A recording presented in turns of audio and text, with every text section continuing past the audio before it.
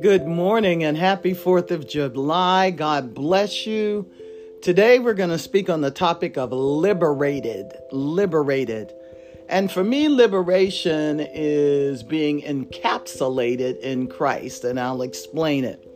In Galatians 2:20, the Word of God says, "For I am crucified with Christ, nevertheless I live, yet not I, but Christ liveth in me.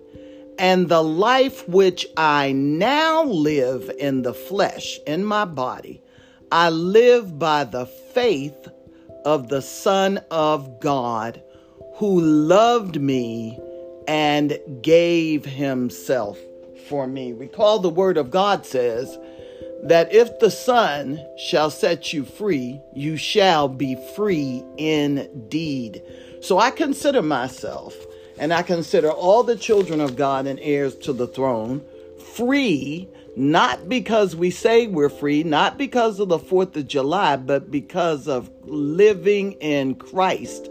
And the Word of God says that He and the Father will come and make their abode with us if we love them and keep the commandments. And I'm not free unless my brothers and sisters are free. Because the Word of God says, one Lord, one faith, one baptism, one God and Father over all, who is in all and through us all. So for me to be free, my brothers and sisters have to be free. And I mean all human beings. And Christ made that possible through Calvary's cross. And that was his intention in going to the cross. For he said in John chapter 17 at verse 11, "And now I am no more in the world, but these are in the world. And I come to thee, Holy Father, keep through thine own name those whom thou hast given me, that they may be one as we are." Hallelujah. So if we're to be one as they are, then we're free, because they're free and never were in a yoke of bondage. It says in verse 18, "As thou hast sent me into the world, even so have I also sent them into the world." And then in verse 20, "Neither pray I for these alone, but for them also which shall believe on me through their word, that they all may be one, as thou, Father, art in me and I in thee, that they also may be one in us, that the world may believe that thou hast sent me. And the glory which thou gavest me I have given them, that they may be one, even as we are one." And that oneness in 1 Corinthians, the 14th chapter, is descriptive of Christ as the head of the body. And he is the fullness of the Godhead bodily. And we as that body have to be unified.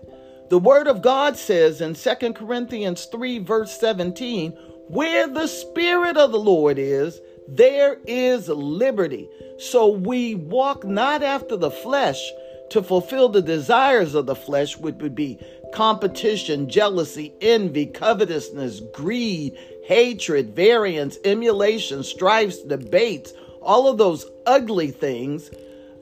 The Word of God tells us that freedom through the Spirit is love, joy, peace, long-suffering, gentleness, goodness, meekness, temperance, and faith. Against such there is no law. In other words, our liberty comes into taking into consideration our impact upon the lives of others. We are not to use our liberty as an occasion for bondage. 1 Peter 2 verse 16, we're to walk circumspect towards those that are without, redeeming the time. We're to set proper examples. Ephesians 5:15. And then when I talked about the one body, that's Ephesians 4:5. But it goes even further than that. It says in Philippians 3:16, we are to have the same mind and to mind the same things. Because in Romans 8:29, we are told that we are all conformed to the image of his Son. We are predestined to be that way if we use our free will to choose him instead of the world, instead of mammon, instead of Satan. And that freedom that Christ has given us requires that we love. We're never truly free unless we love, because God is love, and God so loved the world that he sent his only begotten Son, that whosoever believeth in him should not perish, but have everlasting life. That life is freedom, the life in the things of the Spirit, the life under the umbrella of Christ, the life where we are no longer subject to the world or the things of the world, but subject to God, subject to his will, subject to his word. And he ought to know what liberty is. He ought to know what freedom is. He ought to know what's best for us because he created us. The word of God says in him we live and move and have our being. By and for his pleasure, we are and were created. So if we love, then we're going to be reaching out as one in this liberty that we claim that we have, that only comes through Christ, and we're going to help others.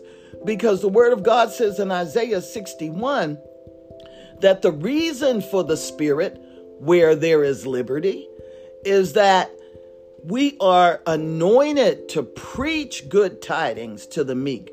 He has sent us as he did Christ. Even as I have been sent, even so send I you, he said in John 17. So we are sent to preach good tidings unto the meek. We are sent to bind up the brokenhearted.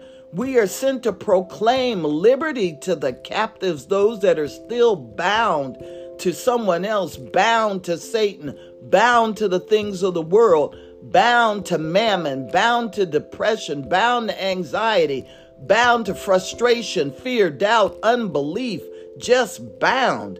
It says in the opening of the prison to them that are bound. Some prisons are real and some prisons are of the mind. But in any event, God has proclaimed that we are to set one another free through Christ Jesus, through the Word of God, through the Spirit of God who liberates man.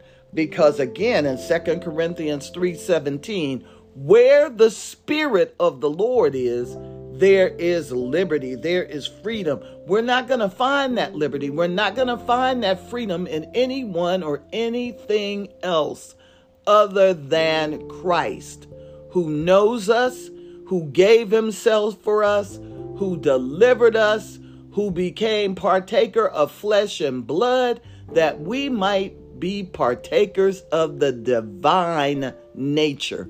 And the divine nature is free.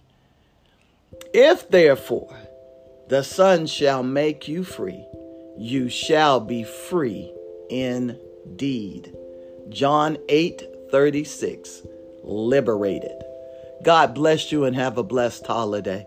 And I pray that whole thought of loving someone else greater than yourself, being compassionate towards someone else, the needs of someone else, looking out for your brother and your sister in Christ so that we can indeed be one body, transformed and renewed in our minds. I hope that sinks in.